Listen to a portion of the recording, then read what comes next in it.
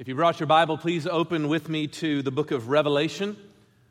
We'll be reading this morning from Revelation 6 and 7. While you're turning there, I wanted to give you a brief report on the many travels of your pastor, Jimmy and Susie Young.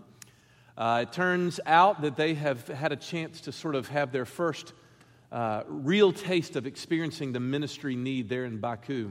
For those of you that don't realize, Baku, Azerbaijan is a port city on the Caspian Sea, just a few hours north of the northerly Iranian border. So they're very much in the midst of a lot of political unrest, but in a city that represents a lot of ministry opportunity, especially as the Syrian refugee crisis continues. And indeed, this last week, Susie reported that they've had a chance to see a lot of that firsthand. And by God's grace, we're able to share the gospel with a number of individuals. One in particular, I would encourage you to read about, a couple that came in who is really grappling with the question of what they grew up with, an Afghani couple that they had met that's really grappling with the truth right now and wrestling through the truths of the gospel. I can almost guarantee you that when they get back, they will be different, having seen the gospel at work in places like that. It'll be extraordinary the effect it's had. They did have a special prayer request. There have been some complications arise regarding Jimmy's visa, and so they're asking for prayers from us that God would make that way straight. It did not seem at the time to be too terribly complicated, but something that they wanted to make sure that they had all of the time that they want to have in Azerbaijan through that visa. So remember to pray for Jimmy and Susie while they're away. I'd like to read a large section of the book of Revelation that might take me a few moments, but bear with me again. It's some of the most beautiful prose in chapter 6 and chapter 7. I'll skip a small section in chapter 7, but I'll alert you to it. But let's give our attention to the reading of God's word from Revelation chapter 6 and 7. Now when I watched when the Lamb opened one of the 7 seals, and I heard one of the 4 living creatures say with a loud voice like thunder, "Come." And I looked, and behold, a white horse, and its rider had a bow, and a crown was given to him, and he came out conquering and to conquer. When he opened the 2nd seal, I heard the 2nd living creature say, "Come." And out came another horse, bright red. Its rider was permitted to take peace from the earth, so that people should slay one another. And he was given a great sword. When he opened the 3rd seal, I heard the 3rd living creature say, "Come." And I looked, and behold, a black horse, and its rider had a pair of scales in his hand. And I heard what seemed to be the voice in the midst of the 4 living creatures saying, "A quart of wheat for a denarius, and 3 quarts of barley for a denarius, and do not harm the oil and wine." When he opened the 4th seal, I heard the voice of the 4th living creature say, "Come." And I looked, and behold, a pale horse, and its rider's name was Death, and Hades followed him.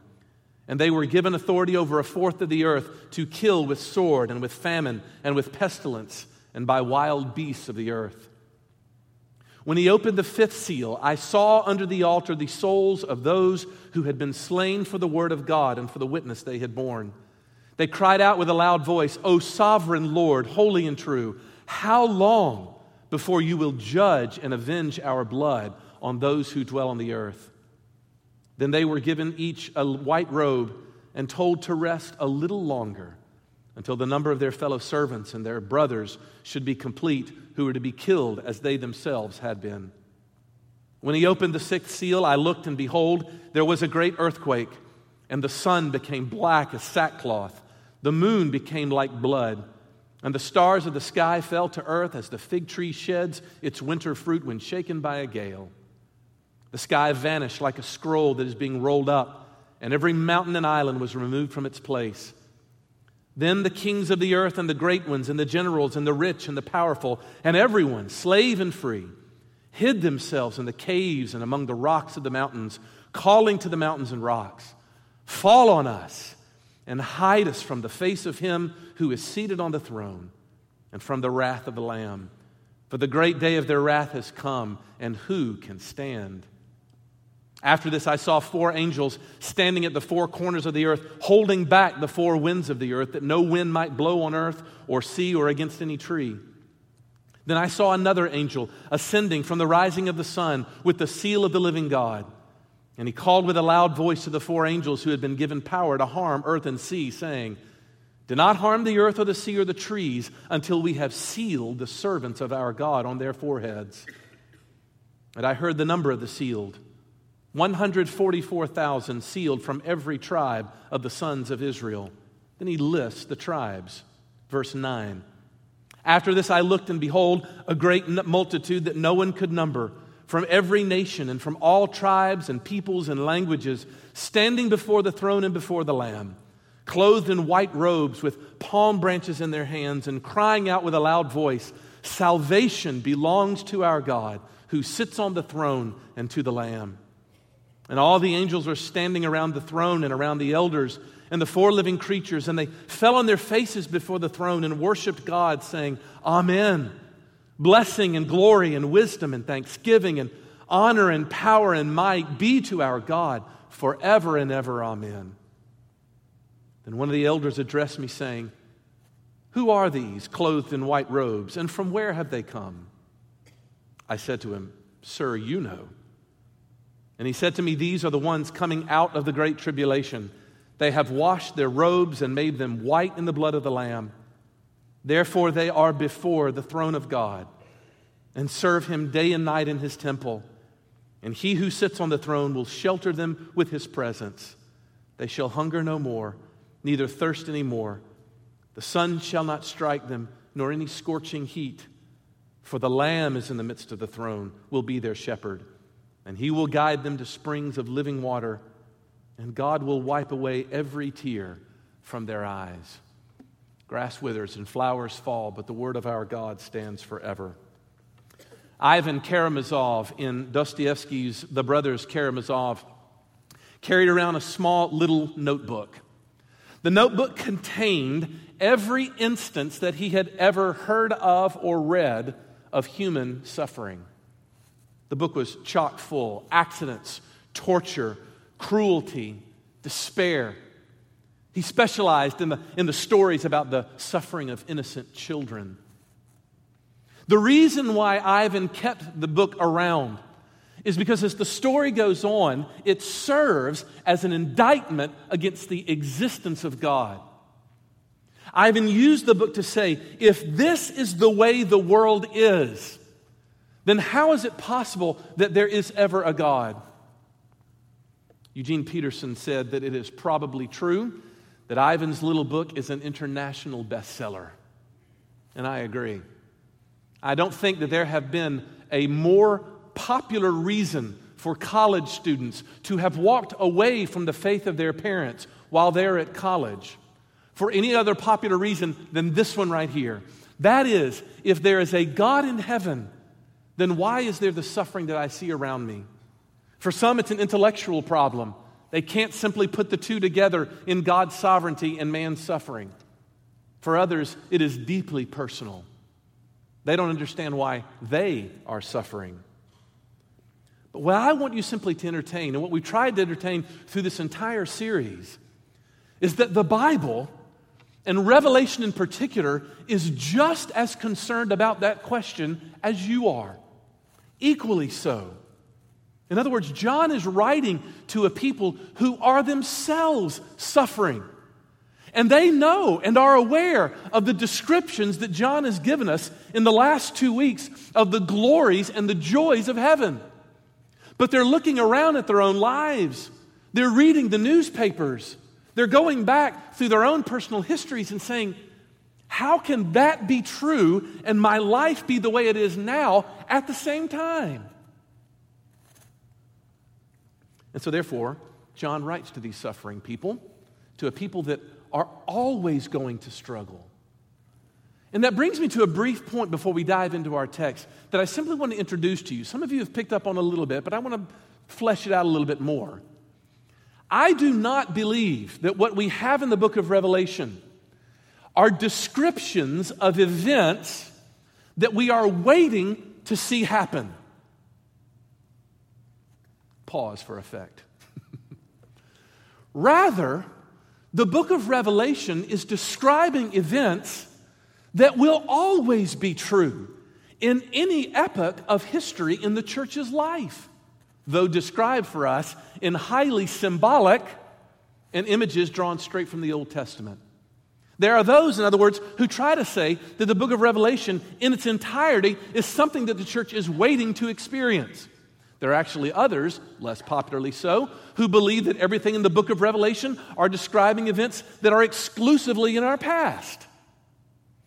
But I think that the better view of the text is to say that what John is describing is a pattern of life that will forever be ongoing in the life of the church in every era of human history, including yours and mine.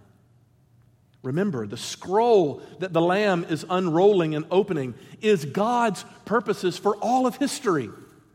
And for that reason, we get a perspective on our own suffering, just like every generation has with the book of Revelation. So just 2 points this morning. 2 points. I want to look, first of all, at the idea of suffering from Revelation chapter 6. And then secondly, I want to look at the idea of sealing, of suffering and of sealing as we look into this. First of all, let's look at John's description of our suffering. You'll notice, first of all, that the seals are broken. Remember, there is a scroll that's been opened in heaven. It's been sealed with 7 wax seals that presumably have hardened around the flap of the scroll. And as the Lamb approaches the scroll, with each seal that he breaks, something happens. And it's sort of introduced by the 4 living creatures who scream the word, "Come." The first 4 seals, as it were, hang together. They describe much the same thing. The 5th seal gives us the rationale for why it is that the horses are being let loose. And then the 6th seal gives us the ultimate goal for what will happen, the ultimate, what is finally in store for the enemies of God. But we begin with the 4 riders. The 4 riders, as they come out at being invited by the 4 living creatures, having said, "Come," in my opinion, are almost exactly like the 4 chariot horses that have come out of the book of Zechariah. In that context of Zechariah, the horses ride to bring judgment on the world. And I don't see that there's any reason to think that these 4 horsemen ride for any other reason. In other words, they come to judge the enemies of God. But what I simply want to impress upon you this morning is that the 4 riders are still here. They're riding today, right now. Let's take a look at them. Number 1, there is a white horse bringing what? Conquering and conquest. Human history is nothing more than a balance of power that is shifted back and forth with human history. Whether it be the rise and fall of the Third Reich, or whether it be the Arab Spring, or whether it be the Chinese Revolution, earthly kingdoms will come and go with every generation because the white horse is riding. Secondly, the red horse comes with calamity and slaughter and bloodshed. Christians throughout the era, throughout the epochs of history, have shed their blood because of what they have believed and the stand that they have taken for Christ. The black horse comes to bring economic suffering. That is, the living creature explains to us that food has grown exorbitantly high. But the rich are holding the nice stuff to themselves, which is why we're not going to touch the oil and the wine. The Economist magazine of a couple of years ago quoted statistics that said that in 1979, the top CEOs made an average of 39 times what their employees in their company made. In 2010, after the census came out, that number turned out to be something around 1,000 times more than their employees made. The average CEO in America makes 1,000 times more than the employees underneath him make. The top 1% earned 20% of all the income in the U.S. in the last census. They own 1/3 of our country. And I'm not even making a political statement about those. Those are simple statistical numbers. That when all of a sudden there's a yawning gap between the very, very wealthy and the very, very poor, you can know for certain that the black horse is riding. And then finally, of course, the pale horse or the sickly horse comes to bring death itself. Death itself, the great equalizer, that no one, death has fallen to every single opponent of the people of God. He is inexorable in his power. And so what are we to learn from the four riders of the apocalypse? Well, there's a small little notion I would show in that I find both disturbing and also deeply encouraging. Because did you notice that the power that the riders were given were indeed given to them? And the question you would need to ask as you looked at that is, who was it that gave the riders that power? But as you read the text, the indication seems clear that the powers that the riders have come from the throne and from the Lamb. And here we have one of the most disturbing, difficult doctrines in the entire Scripture. And that is that somehow, in some way, God has said that all human suffering is on His chain. That no matter what we might see going on around us, and the dismay and the sort of mayhem that goes around us, we can never say in the midst of it, no matter how much it looks like it might be true, that God has nothing to do with this.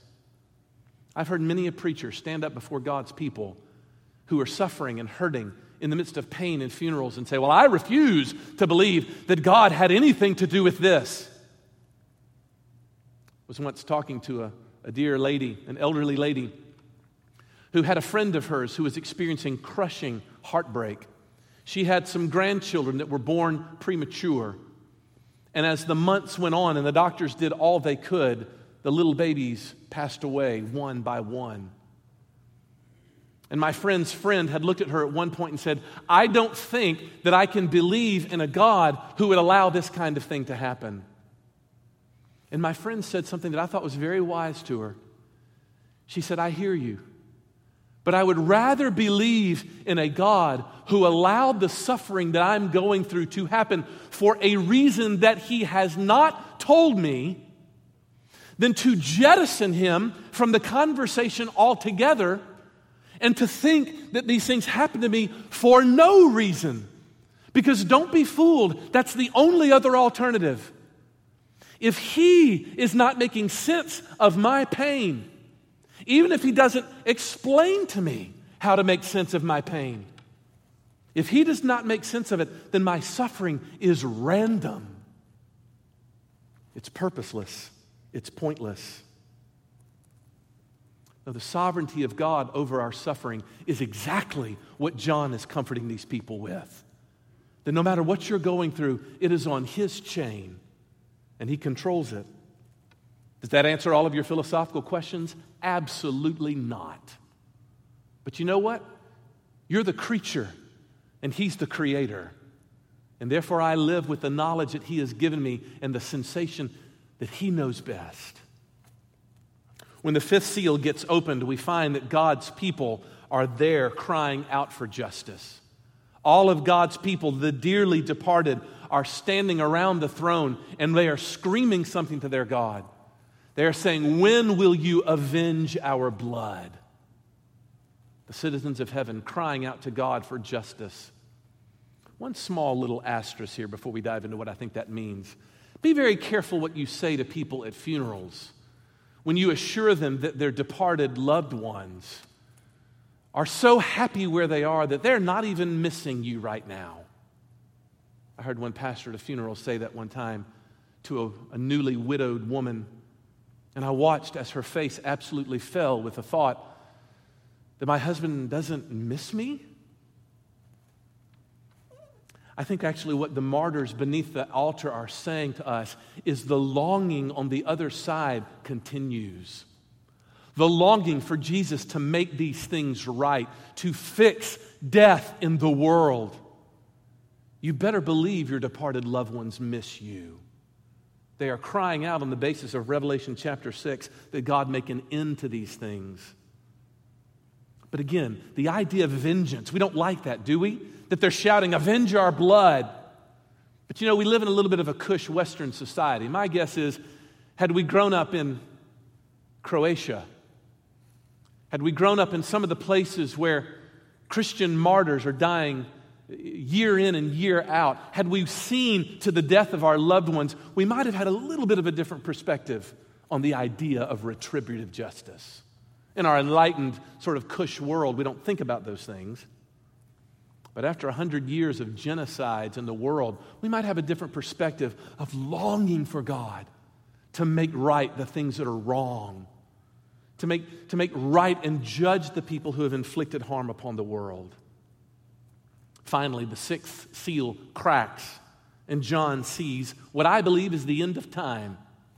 At the end of time, all of those images that he lists there in those last verses of chapter 6 are images straight from the Old Testament of ultimate cataclysm, a time when no other excuses can be made, there's no more delusions that can be entertained. And it ends with this sobering and ominous question: who can stand on that day? Who could possibly stand on that day? That there will be a day, as we said last week, when all of the injustices of the world are righted and are corrected. Which brings us to the second point.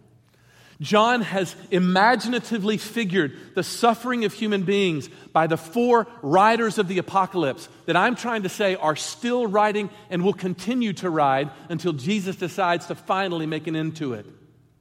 But in the meantime, how is it that God's people are intended to face that?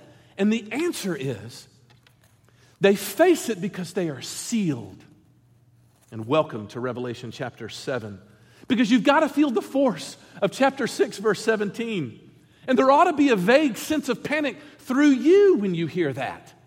That there will be a time when every wrong will be righted. Because if that's true, it's not just those people that will answer for what they've done. It will be me that will answer for what I've done. And you can ask the question, who is it that can stand? And the answer is no one.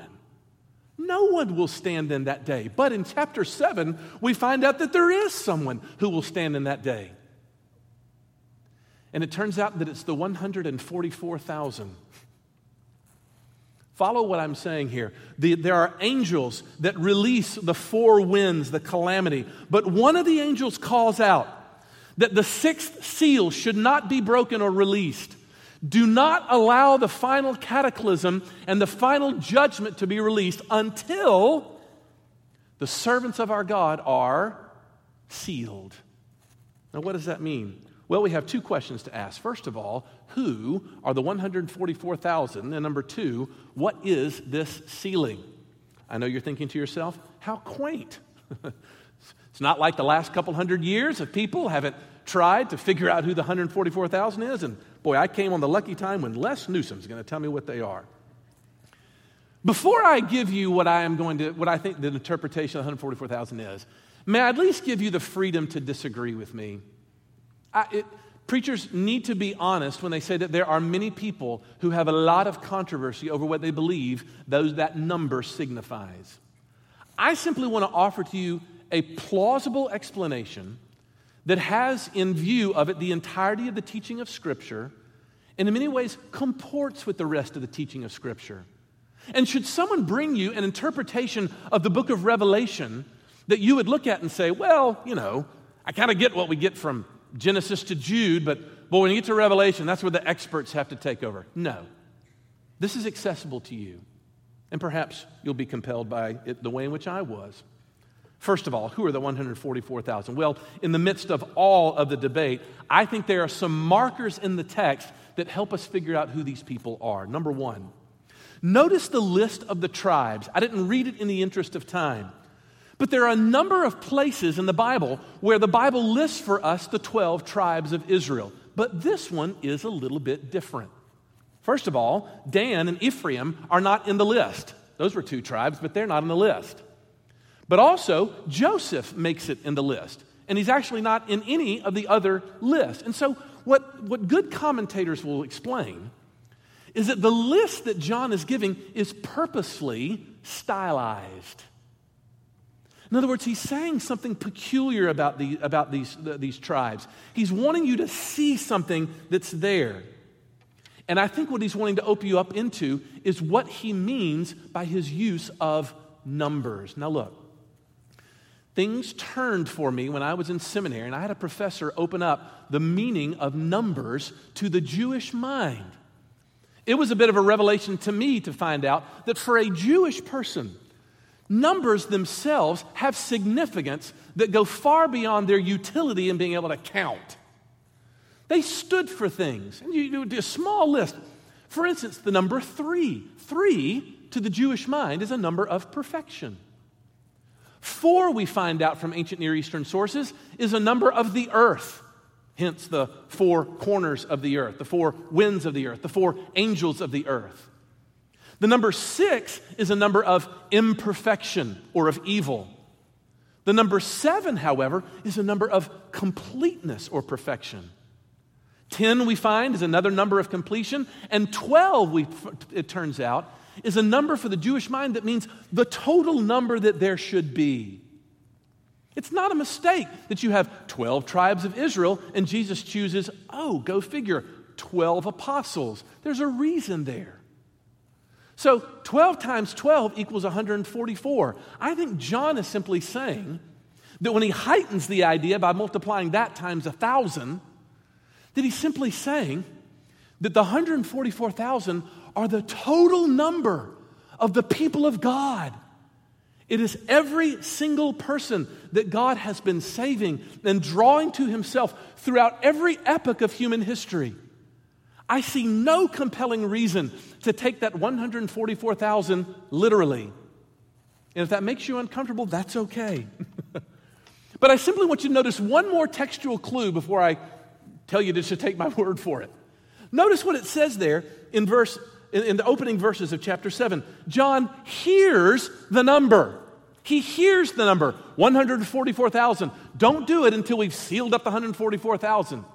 But then he looks and he sees the number. And what does he say about that number? I couldn't count it. No one could count it. You see what he means? I heard the number, the symbolic number, and what the number told me is that it was everybody whom God had intended to draw to himself. But then I looked and I saw, and heaven was loaded with people. Heaven was chock full from all people throughout history. And so therefore the 144,000 is you, if you're covered in the blood of the Lamb this morning. You are numbered. You are sealed. Sealed. Which brings us to that next thing. What do we mean by the word sealed? Well, in verse 14, he says that when you wash your robes and make them white in the blood of the Lamb, you are part of the 144,000. It means that the harm that comes upon the enemies of God will not touch you. It won't touch you. First of all, the image of sealing actually comes straight out of the Apostle Paul in Ephesians chapter 1. Where Paul says, having believed, you were marked in him with a seal, the promised Holy Spirit, who is a deposit guaranteeing our inheritance. I love that. What Paul says is you've been given a down payment of the Holy Spirit. And right now, it's just like little drops. But one day, you're going to get the whole inheritance. That's why the hymn writer that you sing this song, I've heard Jim do it here before. The streams on earth I've tasted, more deep I'll drink above. There to an ocean fullness his mercy doth expand, and glory dwelleth in Emmanuel's land. Samuel Rutherford said. Look, when the Jews went to Pilate, they said they wanted Jesus' grave sealed. Do you remember this? And they wanted it sealed so that his disciples wouldn't steal his body and make up the story that he was risen again from the dead. And so what they would do to the tomb after they rolled the stone is they would put a glob of wax on the stone and another glob of wax on the rock and connect it with a cord, ensuring that it not be broken. What that means is when you are converted and the Holy Spirit comes into your life, it means that you have been sealed. You are secure forever. And that's why the Bible keeps talking about this, that Jesus says, I know my sheep. They know my voice. No one can snatch them out of my hand. Who do you think I am? The certainty of assurance of salvation means that the suffering that I go through, among other things, can never be ultimate suffering. Man, I love this. And this is the reason why I mentioned in our prayer this morning What this means is that the experience of pain will always be temporary. But pain always resists that, does it not? Pain in the life wants to get its way in, and it wants to find its way into the center of who you are and color everything that happens to you. I remember speaking to a father who had lost his child in a horrible accident. And he said, after the years of living with that pain, I realized I would never get over this. I'll never be over this. And he was probably right about that. But he talked about the battle of not letting that tragedy become the only interesting thing about him. Y'all, that's hard. Pain in the life can do that. Tragedy can do it. Disappointment can do it. Anger can do it. Loneliness can do it. It threatens to become the story of my life. But what the sealing says, the sealing of the Holy Spirit looks and says, if anything is true, forget about anything else the Holy Spirit does for a second. And own the fact that what He does is He keeps you secure. There is no way that can be threatened. And as those ripples go out, we can listen to the song of the elder. Don't you wish that was your song? Where we stand before the throne and we hear them sing to the praises of Jesus. And we hear them talk about every single tear being wiped away from every eye. You're not paying attention if that doesn't thrill you. That's what you were built for. And it's so beautiful that it could even crack through the hardness of a guy like Ivan Karamazov. At the end of the book, if you remember from the book, he says this. He says, I believe like a child that suffering will be healed and made up for, and that all the humiliating absurdity of human contradictions will vanish like a pitiful mirage, like the despicable fabrication of the impotent and infinitely small mind of man. That in the world's finale, at the moment of eternal harmony, something so precious will come to pass that it will suffice for all hearts, for the comforting of all resentments, for the atonement of all the crimes of humanity and of all the blood that they've shed. Listen, that it will not only make it possible to forgive, but even to justify what's happened. Do you hear what he's saying? Dostoevsky's saying, what if there was a beauty that was so overwhelming and so powerful and so certain in your future that it could swallow up every moment of anguish that you had in this life, every question you ever offered up, every why God now thought, swallowed up in instantaneous beauty that you could look back and say in that day, it was all worth it. Now, I'm not saying that you should see that today because you can't. That's the definition of being on this side of the door. But doesn't the knowledge that it's out there change things a little bit? Philip Yancey tells the story of some World War II POW inmates who were able, with some parts, to fashion for themselves a little primitive radio where they could pick up signals from the other side. Well, they all remember the day when they heard the signals that the Allies had finally taken over their territory and were on the move. And they would be there within days. But their German captors had no idea. But you know, they had to think that it was a little bit unusual when the POWs came out with just a little extra spring in their step. You want to know why? Because they knew their suffering was temporary. It's so short. It's just for a moment. And when it's all said and done, there'll be a beauty that's capable of making sense of it all. Do I know how? No. But that's the promise of Revelation 6 and 7. Do you believe that? Let's pray. Lord Jesus, I would confess to you that we struggle to believe that. We struggle to actually own that because the world, Lord Jesus, the news on television works against us believing that. But Father, when we trod on the ground of the heartbreak that's in this room, Father, there's so many faces And some of these faces bear the scars and the deep wrinkles of care and worry and fear and anxiety. It's taking its toll. It's taken its toll. Father, would you be near to that person at this time? Would you give them a small whisper that says, this will not last. This is not your story. But I'm accomplishing my purposes, and one day I promise you, it'll all be worth it. Would you do that? We ask it in Jesus' name. Amen.